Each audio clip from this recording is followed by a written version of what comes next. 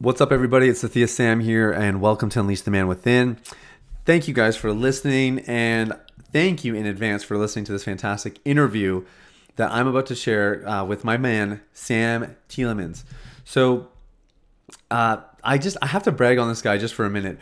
When I was launching my book, I got a DM on Instagram from Sam, and he was like, "Hey, man, I see what you're doing. Looks amazing. Congrats on the launch of your book. I would love to have you on my podcast if you're interested. And I'd honestly just love to know if there's anything I can do to help or support you. I'm in the same space. I love helping other guys." And I was like, man, that is the dream message that you could get from a colleague of yours who is in this space. And it just speaks volumes about, his character and his humility and his passion for the subject. I think if he was competitive, you wouldn't send a message like that, So it was really cool. So I did an interview on his podcast, and it's funny, I didn't initially think to have him back. I don't know why, actually. I was probably just really busy with my book. But since then, I've interviewed on a couple other podcasts, and his name has come up, and they're like, oh my gosh. The one guy actually was like, oh my gosh, Sam, his interview, that was the best interview we've probably ever had on the podcast. It was so good. They've just raved about this guy. And every time I was like, yeah, he's amazing. Why didn't I get him on my podcast? So anyways, I reached out. I was like, bro, let's make this happen. And here we are. So Sam has a lot of experience, a lot of knowledge, and he's really well trained. And so there are a couple different directions we could have gone in, but what I wanted to talk about with him specifically was really about restoring a relationship after pornography has, surfaced. So once it's become clear that the guy's struggling or the girl's struggling, what does it look like to actually mend the relationship? In a previous episode, we talked a little bit about kind of the process of disclosure and healing and what it looks like when you kind of make it to the other side and the relationship's healthy and continual development. We sort of went through the whole timeline. And today what we're doing is we're focusing on the specific part of healing. Like when the husband needs to heal and the wife needs to heal, what does that look like for them to do it separately? How do they do it together? How does the husband rebuild trust? Because often, the guy gets free of porn, he starts doing way better. And the wife is like, that's great, but I still don't trust you. And the guy's like, what the heck? I thought porn was the problem. I fixed it. We should be good to go. And so today we just kind of delve into all of this and just talk about the different layers that come with this, why it's not always as simple as that, and what guys can do really early on in the recovery process, not just to get free of porn, but also to mend their broken relationships so that when they're free, the relationships are healthy as well, and they can just kind of move forward full steam ahead. So that's what we're talking about today. I know you're going to be blessed by this. Real quickly, let me just read Sam's bio so you have a bit of an idea of what you're about to get into. Sam Tielemans is a licensed marriage and family therapist that specializes in helping couples overcome the effect of pornography addiction in their relationship. He has a private practice in Las Vegas, and after working with couples for over a decade, he has developed an approach to help couples restore their marriage, rebuild trust, and improve their sexual intimacy after betrayal. Without further ado, here's my interview with Sam Tielemans.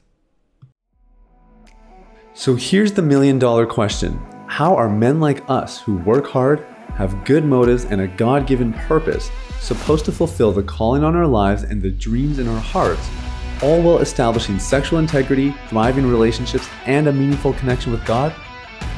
That is the question, and this podcast will give you the answers. My name is Sathya Sam. Welcome to Unleash the Man Within.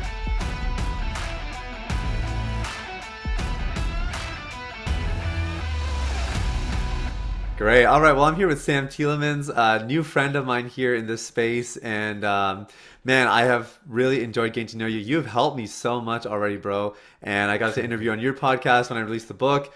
And you meet a lot of people in this space, obviously. And, some people you get to interview and you learn from them and it's awesome. But it's been fun for me. I feel like you have just skills and wisdom and all kinds of things to offer that I've been able to glean from. And so I've really enjoyed getting to know you, and to have you on the podcast here today is a real treat for me, man. So thanks for being here. Likewise, it's been awesome to have you on my podcast and learn from you as well. It's a pleasure to see the work that you're doing. It's such a needed thing to help guys with this. And so I just want to help in any way that I can today as well. Yeah, man. Yeah. So I think as a starting point, it would be cool to hear a little bit about why you're so passionate about helping people in this space. Your training is pretty broad reaching, and you've done, different modalities and stuff across the board. Why specifically are you interested in helping guys with porn addiction? Yeah, so it's a good question. So I personally actually never struggled with this. Of course, as a kid, you're exposed to it and you're curious. And I live in Las Vegas, so it's like literally everywhere. Like you can't Wow. not see it, you know? No kidding. So yeah, so I went to school here. All my family's here. And so when I went to college, I stayed in Vegas. I went to UNLV. And when I was in grad school training to become a therapist, I had a friend who started to open up and share with me his struggle. And he said that he had like done literally everything under the sun that he could think of, Hmm. and he was still struggling. And it'd been like 15 years. He started his addiction, like it developed into an addiction, but his first exposure was like age 9, Wow. then like up through his 20s. And so as he was telling me about his story, I remember very clearly this thought came to my mind that I should learn how to treat this type of addiction because I'm sure I'm going to see it a lot in the church. That was like the phrase that came to my mind. Huh. And so I'm a religious person, I'm Christian. And I thought like, okay, like all right, I'll go down this road. And he became like a mentor to me because he had done so much work. Like he knew more than my professors did Huh. because like he niched down so far into trying to figure out how to overcome this, not only for his clients, but like a part of the reason why he became a therapist was to help himself. Right. And so over the course of time that we spent in school, started learning more and more about this. And like, I just became very interested in helping people break free from this because while yes, people come in and they say, I'm struggling with pornography addiction or sex addiction or, whatever it is, the roots of it, like that's what we're working with. And so I Yeah. became really interested in helping people like release the shame and process through these negative beliefs that they have and just change this, like the reason why they're coping and help them with whatever it was that they're struggling with, turning to porn as a way to cope. And so I just became fascinated in like seeing people change is like such a rewarding, cool. And I know that you know this as well. It's like such a cool thing to see when Yes. people actually break free. And then I really niched down into the relationship side of it because there's so many people who struggle who can then, they can get free on their own, like in and of themselves, but their marriage still like is in shambles and the wife is still feeling betrayed. And husband might say like, like, why are you still like upset about this? I'm not acting out anymore. I'm free from this. Like, why can't we move forward? And she can't Hmm. because she doesn't automatically get better when he does. And so I Hmm. just became really interested in the relationship part to help people bridge that gap, as they're finding freedom themselves or after they found that freedom. Yeah, that's amazing, man. Amazing story, and you carry a real authority about you for someone who hasn't had the issue himself. It's quite impressive. And to think that Thank you grew you. up in Las Vegas of all places too, man. Kudos to you. That's Oh, yeah, thank that's you. seriously impressive. Okay, so let's talk a little bit about what you just mentioned. So you have this guy who is addicted to porn. It's affecting his marriage, or maybe he's not even married, but it's affecting his romantic relationship. So he gets the help he needs, gets clean, eliminates porn, and as you said, the wife is still not happy. I think again, this is where the left brain experience of porn addiction can be so misleading because logically, the addiction's gone, and that was causing all the issues. So why is this still a problem? Can you maybe Right. just delve into that a little bit more? What is going on the female side of this, and why would a wife still be unhappy when her formerly addicted husband has now found freedom? So it's such a good question. So important. So the way that I like to think about this is that there is one training that completely changed my whole career. And this training was about how to help couples, work through their challenges. It wasn't addiction related, but it very much applies. And they said at the core of every relationship is the need and the desire to connect with them and to feel this like bond. They call it attachment. This like attachment theory is the like technical phrase. Yeah. In other words, what they basically say is that romantic relationships, any relationship really, is built on a foundation of emotional connection. And when we get disconnected from our partner, we feel lonely, we feel scared that we're going to lose them, we feel sad, we feel hurt, we feel unloved, unaccepted. Like all these really painful experiences that we go through are a result of getting disconnected from our spouse or our partner. Hmm. And so when pornography is has affected the relationship, it undermines that connection that should be there in a very personal way. This more than any other addiction, I think. If somebody Yeah. struggles with alcohol addiction, it's like, the wife doesn't, it doesn't feel so personal for her. But with pornography addiction, it's like strikes at the heart of like her feelings of self-worth, her feelings of like, am I not enough for him if he's turning elsewhere, right? That's that breakdown in attachment or connection when he takes that sexual energy somewhere else. And again, sometimes in the beginning, people say like, oh, well, they're talking to their wife. Well, it's only like these videos or pictures. I'm not actually talking to anybody.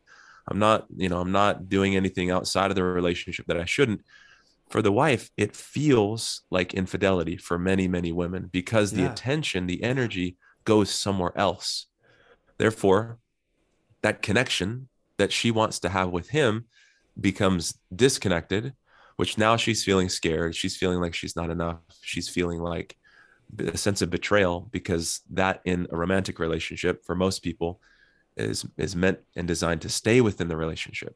Hmm. So it just causes so much pain and turmoil for her because it undermines that connection, that safety, that trust that she has in him. Once that's all broken, it's like I've used this analogy before. If you throw a vase on the ground or a glass, like a plate, stomp on the glass plate of the vase, when you stop stomping on it, it doesn't become whole again. Like there's another element of attention that's needed to start to heal and repair what's been broken. So Right. it's important that he gets freedom, that he's not struggling with this anymore, but now he has to give the relationship and her the attention that's necessary for her to start to heal and rebuild trust again. Okay, that's really good, really helpful. Great analogy as well. I think something we can all relate to. Let's get really granular and just define what connection is, and maybe on the male side and the female side. Like, because I think it's one of those words now that is used so frequently. We all Yep. know, like, whether it's a spiritual context or an addiction recovery context or whatever, people are always talking about connectivity and connection and everything else. In a marriage context, I mean, are we talking about just like sexual connection and physical intimacy, or what exactly are we encompassing when we use the word connection? So I think that's a part of it. I think at the core, at the heart of being connected, because I agree, I think that word is like you're starting to hear that more and more. I wish there was a better way for me to describe it. So I'll maybe have to define it a little more, but I think it's a sense of feeling close. It's a sense of feeling safe. It's a Hmm. sense of feeling on the same page and in sync with and like united together. So when you're Hmm. emotionally feeling those things, and we all know what that's like to have it, and Yeah. we also know what it's like to not have that, right? There's like a void or an emptiness when we don't feel close to the person that we love the most. And so I think those are the ways that I would describe it. It's an emotional sense of being close and like again, it's hard to, I'm about to use the same word. It's like connection. I know we're trying to define the word, but it's a closeness. It's a bond. It's that Yeah. relationship. It's being like in sync with one another. Yeah. Yeah. And I like the word you used earlier too, attachment. I think attachment and attachment theory plays a huge part in this and in people's healing in general.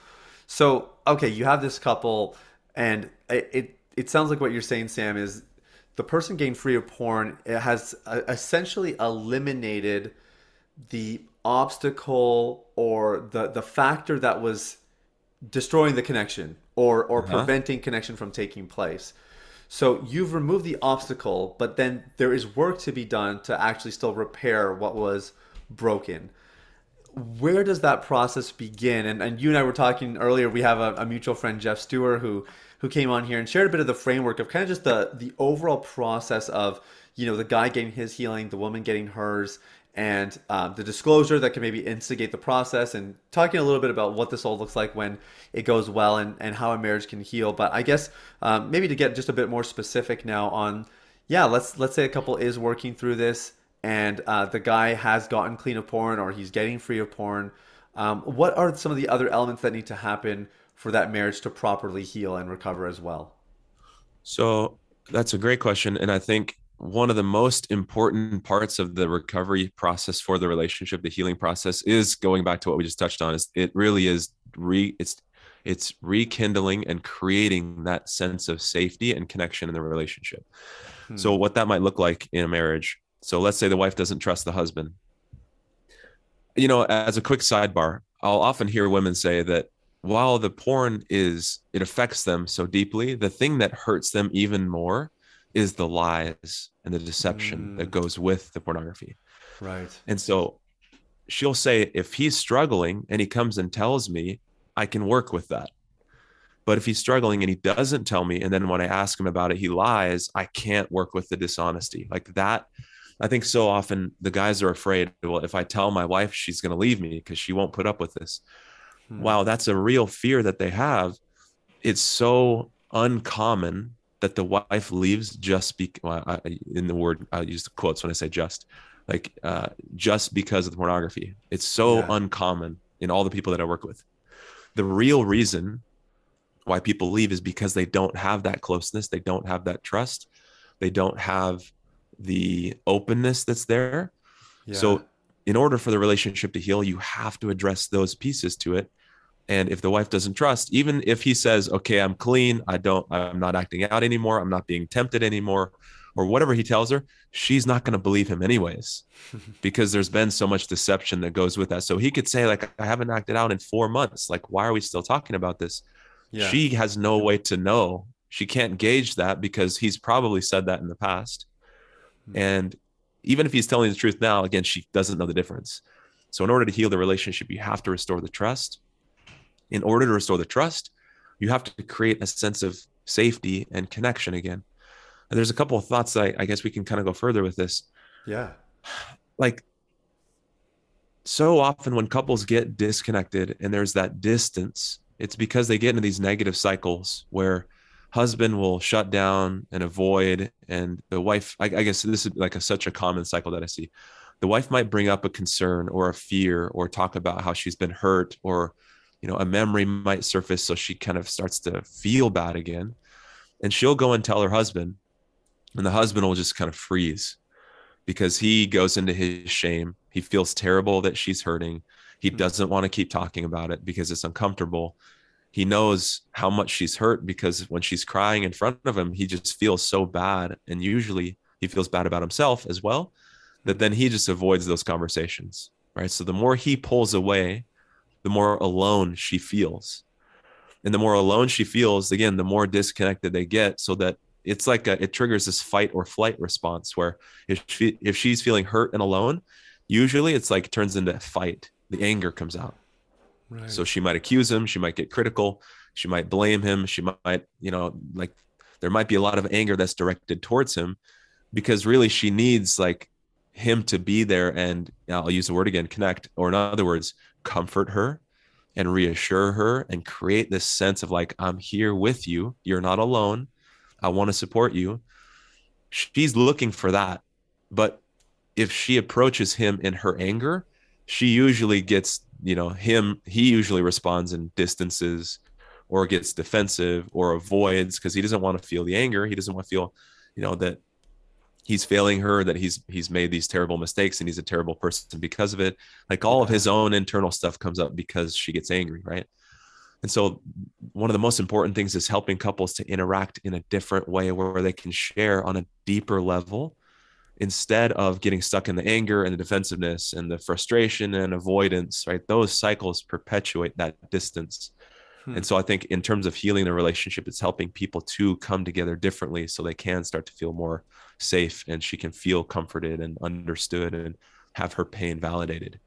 That's really good. So there's, I guess, a huge part then is the guy being willing to have some of these more uncomfortable conversations, right? Like, and I guess it's uncomfortable on two levels probably. One is you're just confronting your mistakes, right? And realizing the pain it's caused.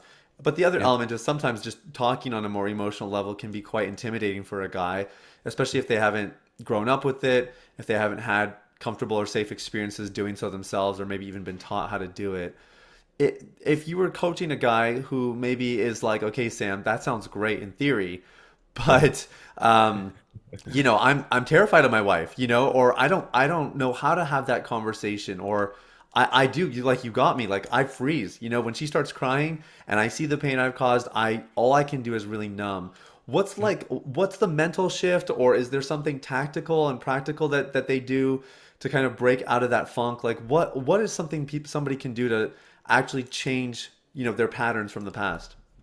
So the number one thing that a husband can do, a man can do in that situation, I think first of all is understanding what she needs. Because if you don't know what she needs, you're not going to know what to do. And so the thing that she needs most when she's hurting is to have her pain seen and Hmm. her pain feel like it matters to you.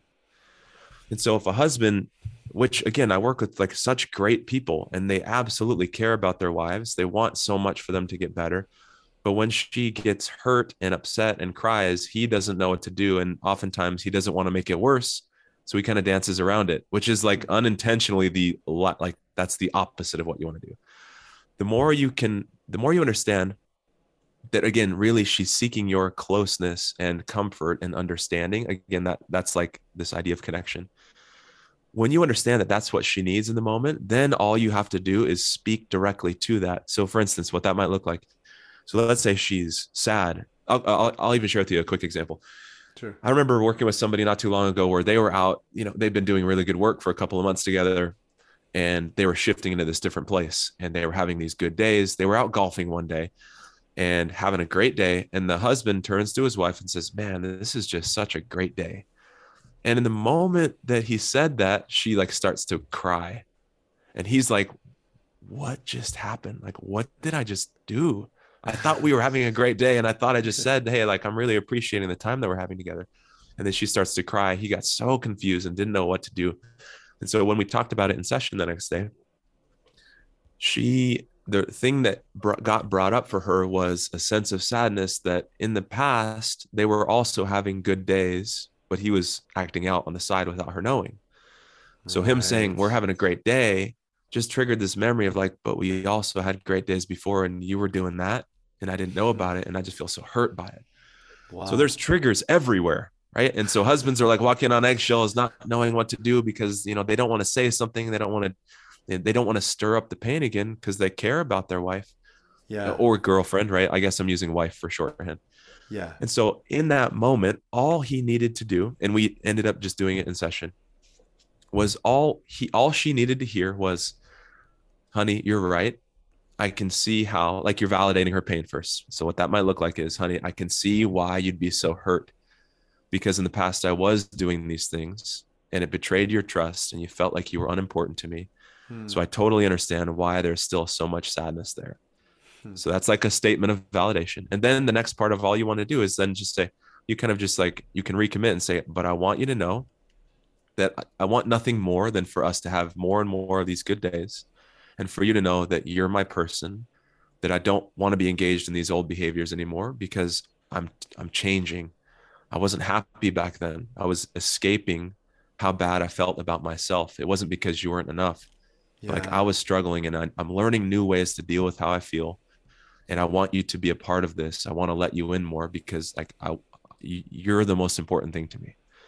So essentially you're validating the pain Yeah. and reassuring her that she does matter, reassuring her that she is important, reassuring her that she is enough. Like, that's the framework that will work. Like, that's what she needs to hear. And sometimes if she's in her hurt, she might reject it or say, "Well, if I was enough, then why did you do this?" And if you want, we can talk about kind of how to handle those things if it doesn't go so well. But that's essentially like, if the husband can recognize that that's what she needs in those moments, is for Hmm. him to come close and validate and understand and be there with her in it. That's how you create those little moments of connection. And people, like, when people's pain is validated and seen, the anger reduces almost instantly. The Hmm. pain feels like, I'll work like, sometimes I'll hear people talk about, because I approach this in a very non-traditional way. Traditionally, they say you quote unquote shouldn't do any couples work for like 2 years. Okay. And I could not disagree more because the relationship is such an important resource for both people. Yeah. And so they'll say, well, safety doesn't come in a relationship for a couple of years. You have to, just you're each are working on your side of the street, is what I hear people say. Right. But in that moment in session, and in hundreds of sessions like that, in that moment, I always check with the wife when the husband says something like that. I always check with her, "Hey, whatever her name is, let's say it's like, hey, hey, Karen, what comes up for you right now? What do you feel right now when he turns to you and says, 'I see that you're hurting. I want to be there for you. You're my person and I'm not Hmm. going back.' What do you feel right now?" She's like, "I feel safe. I feel seen. I feel like I matter to him." So in a single conversation, you can start to change the feeling in the relationship. You can start to create a sense of safety so early on, because safety is a direct result of how connected people feel. And Yeah. connection is a result of people feeling seen and their pain mattering and knowing that they're not alone in their struggle. So it's kind of a long example, I guess, but that's such the framework of helping them feel like that you're with them is the thing that pulls them through it. But usually, again, it's the opposite. It's like husband pulls back. Yeah. I don't want to mess this up anymore. I don't want to say the wrong thing. When really it's like, it's not about saying the right or wrong thing as much as you just being there with her in it is the thing that stabilizes all of that. Yeah, really helpful. And I want the people to hear that it's being connected when you're working through betrayal and whatever else. It doesn't mean that you're getting along perfectly. It doesn't mean that you're seeing eye to eye on everything and that it's always the positive emotions.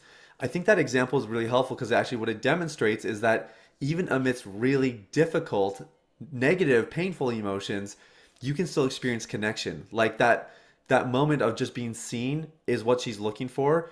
She may not be like super smiley and happy all of a sudden, but it's at least the start of her feeling like, okay, at least he gets it, I'm understood. And that is connecting. Like it maybe isn't the Yes. end goal, but it is all part of reestablishing that connection in the relationship, right? 100%. And I think so often connection is forged in those moments of pain. Mm, Because if you're having good days, like that's great. But when we kind of tap into our own insecurities, if you know, anybody who's listening can think about a moment where they felt like they're putting themselves out there yeah. and they talk, they might be vulnerable and open up. And then depending on what happens on the other side of that determines like how you feel in that moment.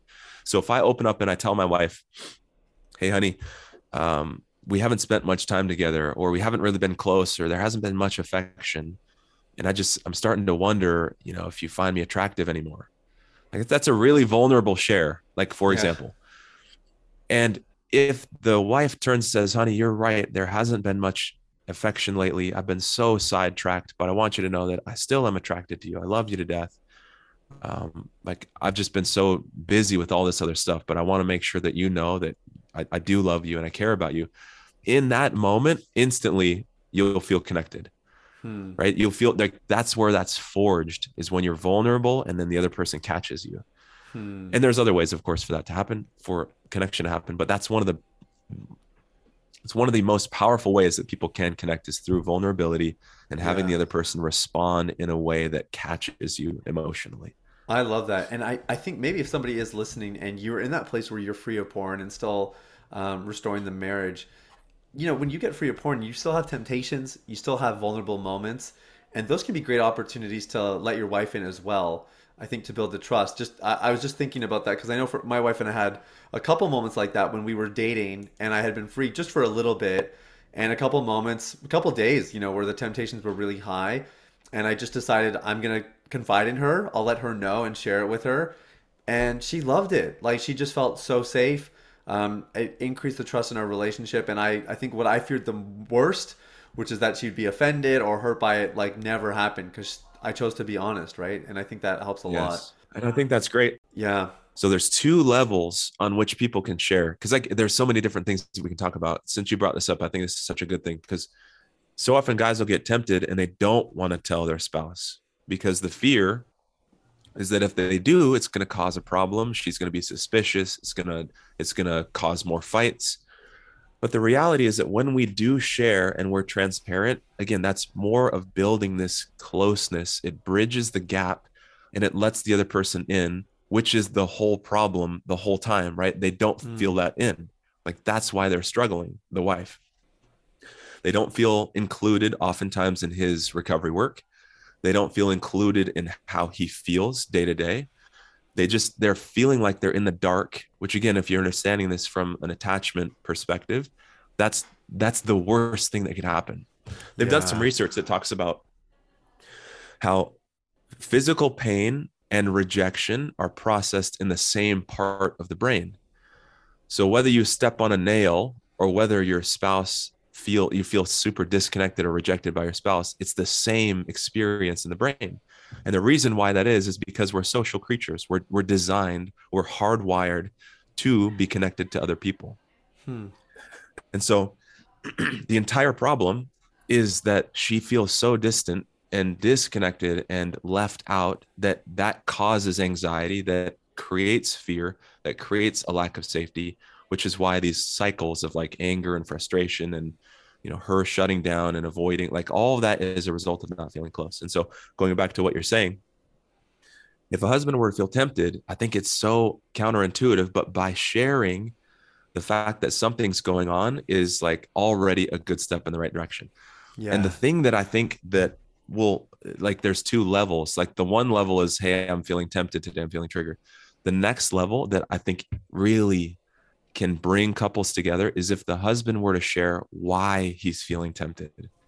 And if you were to Hmm. talk about like what is going on underneath the surface that's causing him to want to escape. So for instance, he might be feeling inadequate. He goes to work, boss comes down on him. He feels like he's a loser. And then like slowly he's just like, oh, this sucks. Like this is hard. I just feel awful. Like this feels like I'm not good enough. And then the thought of like, well, like if you turn to porn, you're not going to feel so bad. Right. It's like it's the coping mechanism is the porn, but the reason why is the inadequacy. And so it's a good thing to say, hey, I'm struggling right now. It's even like it's like a good, better, best, right? A good to say I'm struggling because on some Yeah. level you're talking. Best is say I'm having a hard time and I'm feeling like I'm not good enough. And I feel like I'm failing at work. And this is what happened. And this is how it impacted me. Then, because so often I'll hear wives say, like, okay, he tells me he's triggered, but I don't, like, what do I do about that? How can I Hmm. help him? And she'll say, hey, how can I help? And he'll say, I don't know. Like, you can't. I'm just telling you. But if he were to say, I'm feeling like I'm a failure and I don't measure up, now she can comfort him. Now she can support him and reassure him and say, like, uh, you measure up in my eyes. I'm proud of Yeah. you.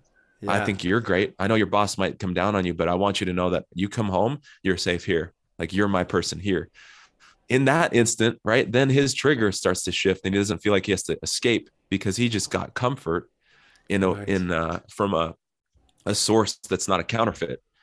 It's he's seeking comfort in porn, but it doesn't actually, it works very, very momentarily. But then there's Yes. that drop. But when he turns to her and says, I'm struggling and this is what's going on inside, now he gets his needs met. And also she feels let in, which creates more safety, which creates more connection, which creates more trust, right? All of that is a positive cascade of having those types of conversations. So I just think, like, as many triggers as there are out there, there's that many opportunities to bridge that gap and reconnect just by turning to one another in those types of ways. Yeah, and the amazing thing about that is the focus of the conversation has nothing to do with porn at that point, right? Like it's That's really where exactly it right. should be. It's focused on the more core internal aspects of this, which is really cool. That's Yeah. exactly right. Okay, so I want to switch gears a little bit because I know you're trained in NLP. For people who don't know that, that's neuralistic programming. Um, some of the fundamental concepts around NLP have been completely life changing for me. And I'm not certified in it, but really I love that you are. And I had a couple questions sort of in this same vein. And I'm wondering if Sure. maybe you can answer them from that angle. So I was thinking of the example you gave earlier, of the guy who is golfing with his wife, says, I'm having such a great day. She breaks down crying. And I've worked with enough clients now to know that often where their thoughts go is exactly what you said is what did I do wrong? The Mm-hmm. immediate response is like I must have messed up, even though it's not clear necessarily why.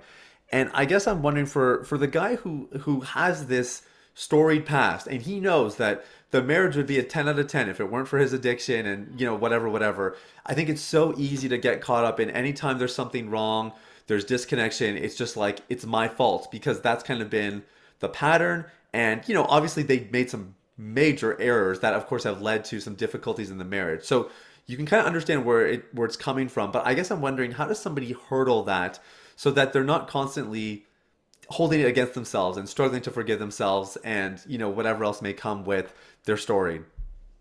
Yeah, I think that's a great question because I think so many people do struggle with it, right? If their wife feels bad and then they go into their shame of like, well, I caused this. And if she's hurting and I caused this, then I'm a bad guy.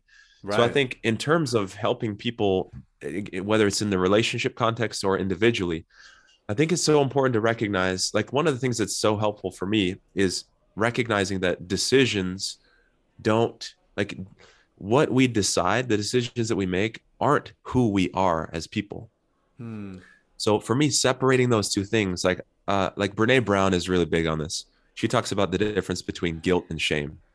And Right. so I this has been something that like changed my own personal life, is because I used to I used to carry this belief around of like I'm a bad person. And like for years and years and years, I would just kind of feel bad. I'd feel kind of depressed and I wasn't sure what it was. But as soon as I read her book when I was like 25, instantly, like I was like, this is what I've been feeling the whole time, which is I made everything about me. I took everything personally.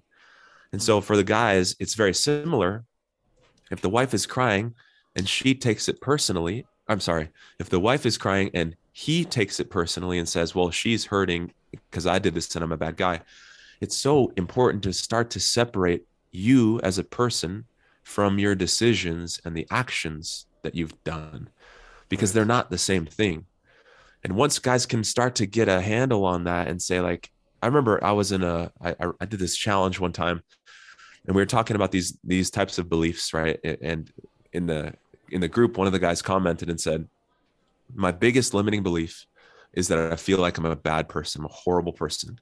Hmm. And that got activated every time that his wife, they got into this fight and she'd bring up the past. So he'd just feel like he's a bad person. Hmm. But then as we started to talk about separating yourself from the addiction, separating yourself from your decisions, he said that a light went on for him. And he said, if I was a horrible person, like I wouldn't be seeking change. I wouldn't be wanting to overcome this. And I think a good indicator that you're not a horrible person is if you do actually feel something and you feel bad. Because if you didn't feel bad, let's go it the other way. If you feel bad because of something that you've done, it's an indicator that that was out of alignment with how you see yourself and who you see yourself to be. Hmm. Because if you didn't feel anything, then it's just like, it's you're acting congruently with your values, so you don't feel bad when you do that. If you do something outside of your values, then that's where that disconnect is. That's where you feel bad. So I think starting for men to start to understand that decisions don't, that's not who you are. Who you are is Yeah. different. Our decisions are a result of the state that we're in and the tools that we have at that moment. Wow. Yeah. Good point. So if you're having a really bad day and if you don't know how to deal with your pain in a healthy way, and addiction is what you've learned over time, like it's no surprise that you're going to go back to that, even though you consciously don't want to. So it isn't a lack of you trying or not wanting to, as much as the state that you're in and not having different tools. Like those are really the bigger influence on our decisions. And so I guess to summarize that, yeah, it's like starting to separate that out. So when she's hurting, it's not because you're this bad guy. It's like she's hurting. Another way that, okay, maybe I'll add one more thing to this. If the wife is hurting, it's often because she longs for his closeness. She Hmm. longs for his reassurance because he matters to her. Yeah. So she's hurt because she didn't get that in the past and a memory surfaced. So she remembers how bad this has been hurting her. The antidote is him. And I think so many men underestimate the influence that they have in this process, when truly the most influential figure in her healing process is him, because the betrayal happened within the relationship. So it's easiest and most effectively healed within the relationship as he comes back and reconnects with her. So there's a couple of things that I think about just when I'm working with guys who go to shame: Yeah. separating yourself and also remembering, like, you're the antidote. She doesn't want you to go to shame because then she loses you even more.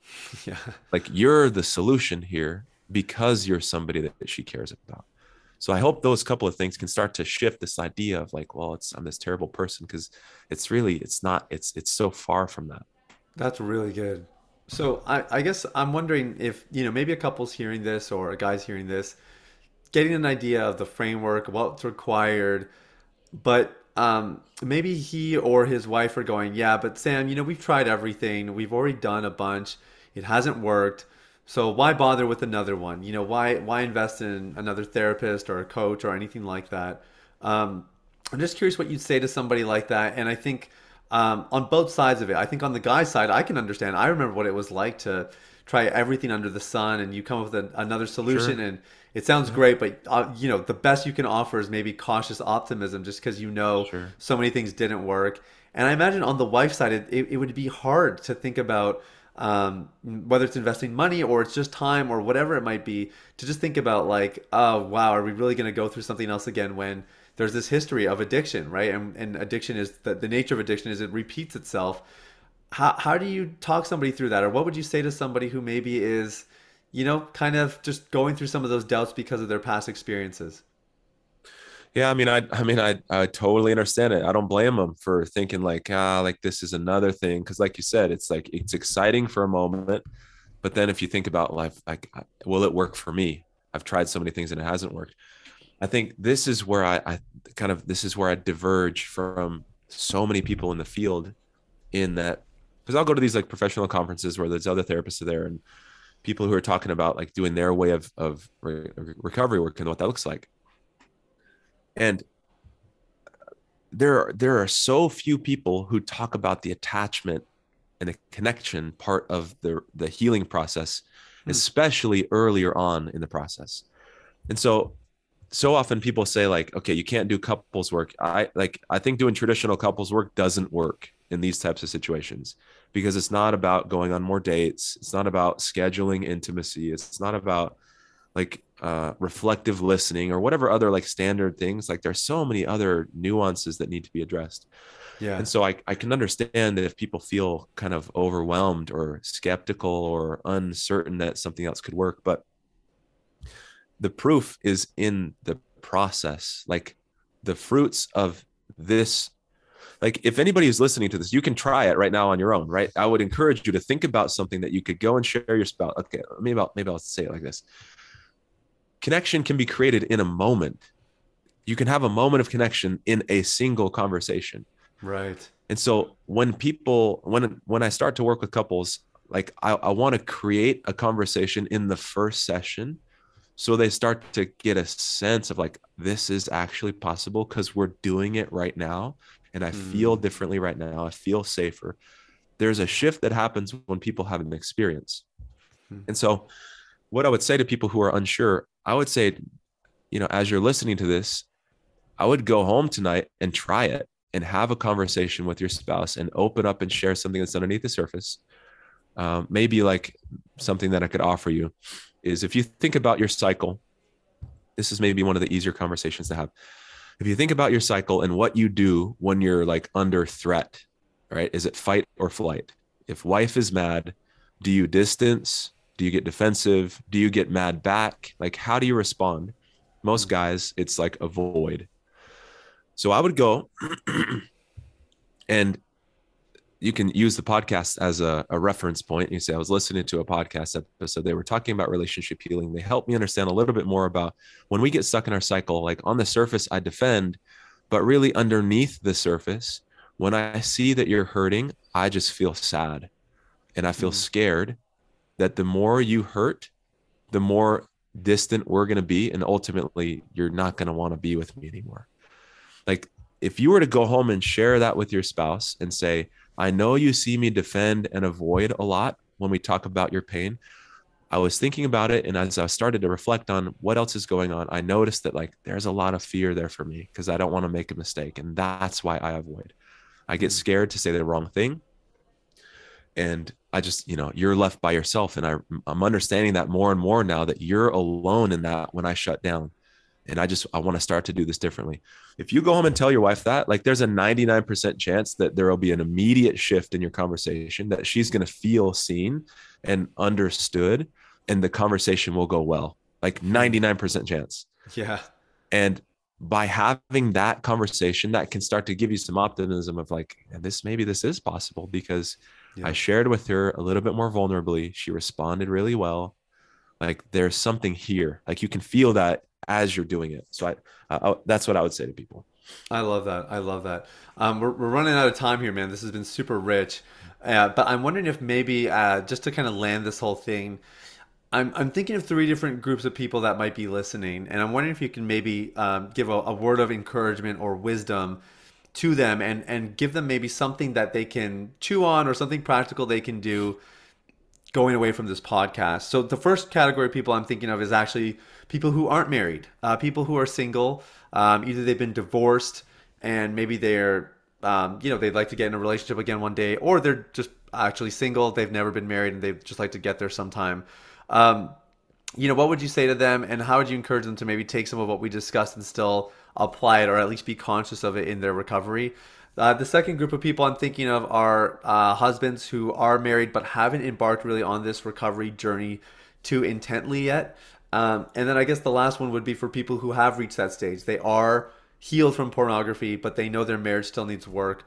What's something practical or something that each of these groups can kind of latch onto going forward? And I can remind you of each group as you go through them if you want, but maybe we'll start with the singles. Yeah. That's okay. No, I just jotted that down. No, because I think it's great. That's such an important question, because how do you apply this? So if you're not in a relationship, if you're divorced, or if you're single and at some point want to get back into a relationship, it's literally, the cool thing is that it's like literally the same process in terms of sharing, right? I've heard somebody talk about, I think his name's Johan Hari. He's a researcher and he's a writer. And he says the opposite of addiction isn't sobriety, it's connection. And so for people who are married, you kind of have a built-in system there, right? For people who are not married, then you can have a built-in system with a friend or a group, right? Getting involved with people who are like-minded, people who care about you, whether it's friends or family. The same process applies. Like if you're feeling triggered, you could call somebody and say, hey, I'm feeling triggered. That's a great step. It's important that you're reaching out. If you add one other layer on top of that and say, I'm feeling triggered because, right, not enough, I feel scared, I feel alone. When you share those emotional type of feelings, that's where you're going to find that sense of connection when the other person's there and responds. So it doesn't have to be a spouse. It's built in if you're married, but if it's not, you still have a network of whether it's friends or family or groups or whatever. And you only need one person, right? Sometimes people say, well, I don't know anybody. Like you only need one person. You can start with one.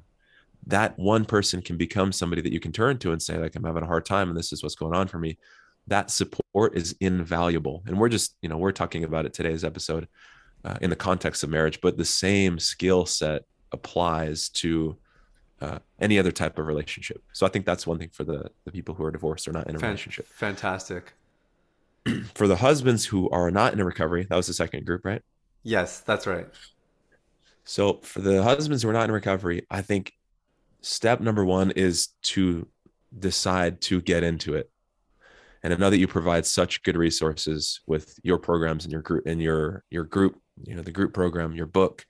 Like there's so many things that people can have as a resource and help to be able to overcome the addiction. And sometimes, I guess maybe I'll make a little subgroup out of that group. Sure. Sometimes people aren't in recovery because they don't think it's a big deal. Sometimes people aren't in recovery because they feel afraid and their fears prevent them from getting into it. It's like fear of failing. I've tried so many other things. So then they just say like, oh, it's not that big of a deal. Like they'll try to minimize it because they feel bad, which I understand. And if that's you, I think using these resources and starting to open up and reach out and say like, listen, I'm not in recovery right now. I'd like to get there, but like, I'm scared. Right. And you go right back into the same framework that we're using. I'm scared that I'll fail again. I'm scared that this is going to mean that I'm doomed forever. I'm scared that, fill in the blank with whatever. Then just by getting that connection or the support from somebody else can help to encourage you to take the step again. But again, getting the right tools makes a huge, huge difference. So again, I know that you offer such good resources for people. So I think that's a really good place to start. Okay. For those who it's not a big deal to them, that those aren't really my clients. Like I work with people who are wanting this. Yeah, and fair. I would say that's less. Like you don't ever see somebody who reaches out who like doesn't think it's a problem. Yeah. But I think for people who just aren't in it, I think it's just usually about fear and like failing again. Yeah.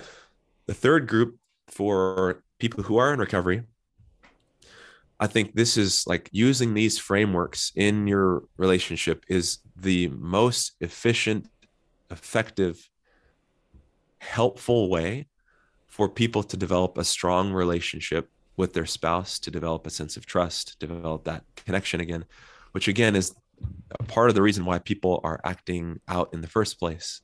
Right. There's a void there. There's a void. There's an emptiness. There's a longing. I know spiritually people are seeking this longing to connect with God. In relationships, they wall themselves off and they're not open. They don't want to put themselves out there. They don't want to be vulnerable because it's scary. It's hard. Like, it's not easy. But when you do it, something changes inside of that person when they start to get a different response of empathy and acceptance. So you want to find somebody that, that's safe, that will have those conversations. And so whether it's with your spouse, whether it's with a group, whether it's with a friend, like having those chances to open up and share will start to change how you feel about yourself. It'll start to change the reason why you're turning to porn in the first place. And it pulls you out of that cycle. It's one of the most helpful resources to pull people out of those addictive cycles. Yeah, man, that's so helpful. Sam, you are a wealth of knowledge and information. Thanks for sharing today, man. I want to add your podcast into the mix of resources as well. Couples Healing, fantastic, very highly ranked podcast in its category, and for good reason. You've done a really good job with it. So I hope people will check that out. Where else can people find out more about you if they want to learn more? So yeah, I think the podcast is the best place to go. You can find that on coupleshealing.org. And the podcast is Couples Healing from Pornography Addiction. So there's a couple other resources there for people who might be interested in getting some help in their relationship. I've got a free course that they can go through on that website. And, but yeah, I think podcast is probably the best place to find me. Amazing. Well, hey, man, thanks so much for the work you're doing. I know you're really changing a lot of people's lives, and thanks for giving a little bit of time here for my audience today. I really appreciate it. Thank you for having me. It's been a pleasure. I really appreciate the time.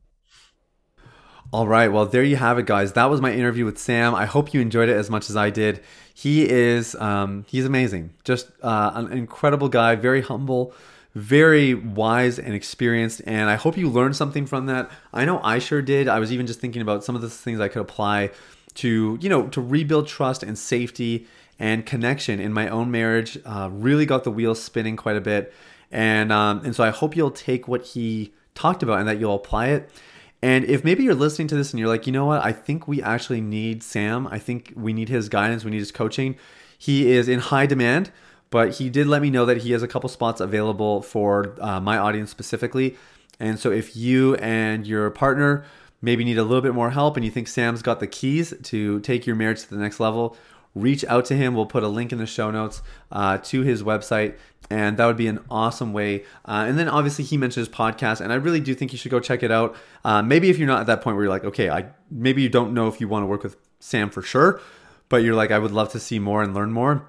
Couples Healing Podcast, great place for you just to get to know him, to learn his material, and to see if he's a good match. And if you are looking for maybe some more help just specifically on the recovery front from porn addiction, and you don't even know where to start, I want to encourage you to get your copy of The Last Relapse. That is my blueprint for how I recovered from a 15-year addiction. Been clean 6.5 years now, and how I've helped hundreds of other guys experience the same kind of results. It literally just details our system. It's very practical. It comes with a free workbook, and the book itself is free as well. You can get a digital download at thelastrelapsebook.com, and I would love for you to get your hands on that. This offer will not always be available, so I'd encourage you to go get your hands on it now while it still is. Thelastrelapsebook.com. Thanks for everything, guys. Have an amazing day. We'll talk soon. Bye-bye. Hey everybody, it's Sathya again. Thanks for listening to Unleash the Man Within. I wanted to take a quick moment to let you know about a free ebook that I wrote for you called The Ultimate Guide to Porn Recovery. It provides a basic framework for the recovery process and a few of my top tips completely free of charge. You can get it now at www.ultimaterecoveryguide.com. That's www.ultimaterecoveryguide.com. Now, if you've been impacted by the podcast and you want to show some support in less than 60 seconds, there are 3 ways you can do that. First, you can leave a rating or review on your podcast platform. This lets people like you know that the content here is valuable. Secondly, you can share this episode with someone in your life that might benefit from the content. If you're passionate about helping other people experience freedom and success in their lives, this is one of the easiest ways to do that. And lastly, you can subscribe. I personally only listen to the podcasts that I subscribe to. If you're seeking daily encouragement, guidance, and insight in your recovery journey, I highly recommend subscribing to Unleash the Man Within. Thanks for listening. I look forward to connecting with you very, very soon. The information, opinions, and recommendations presented in this podcast by Sathya Sam and his guests are for general information only and should not be considered medical, clinical, or any other form of professional advice. Any reliance on the information provided is done at your own risk.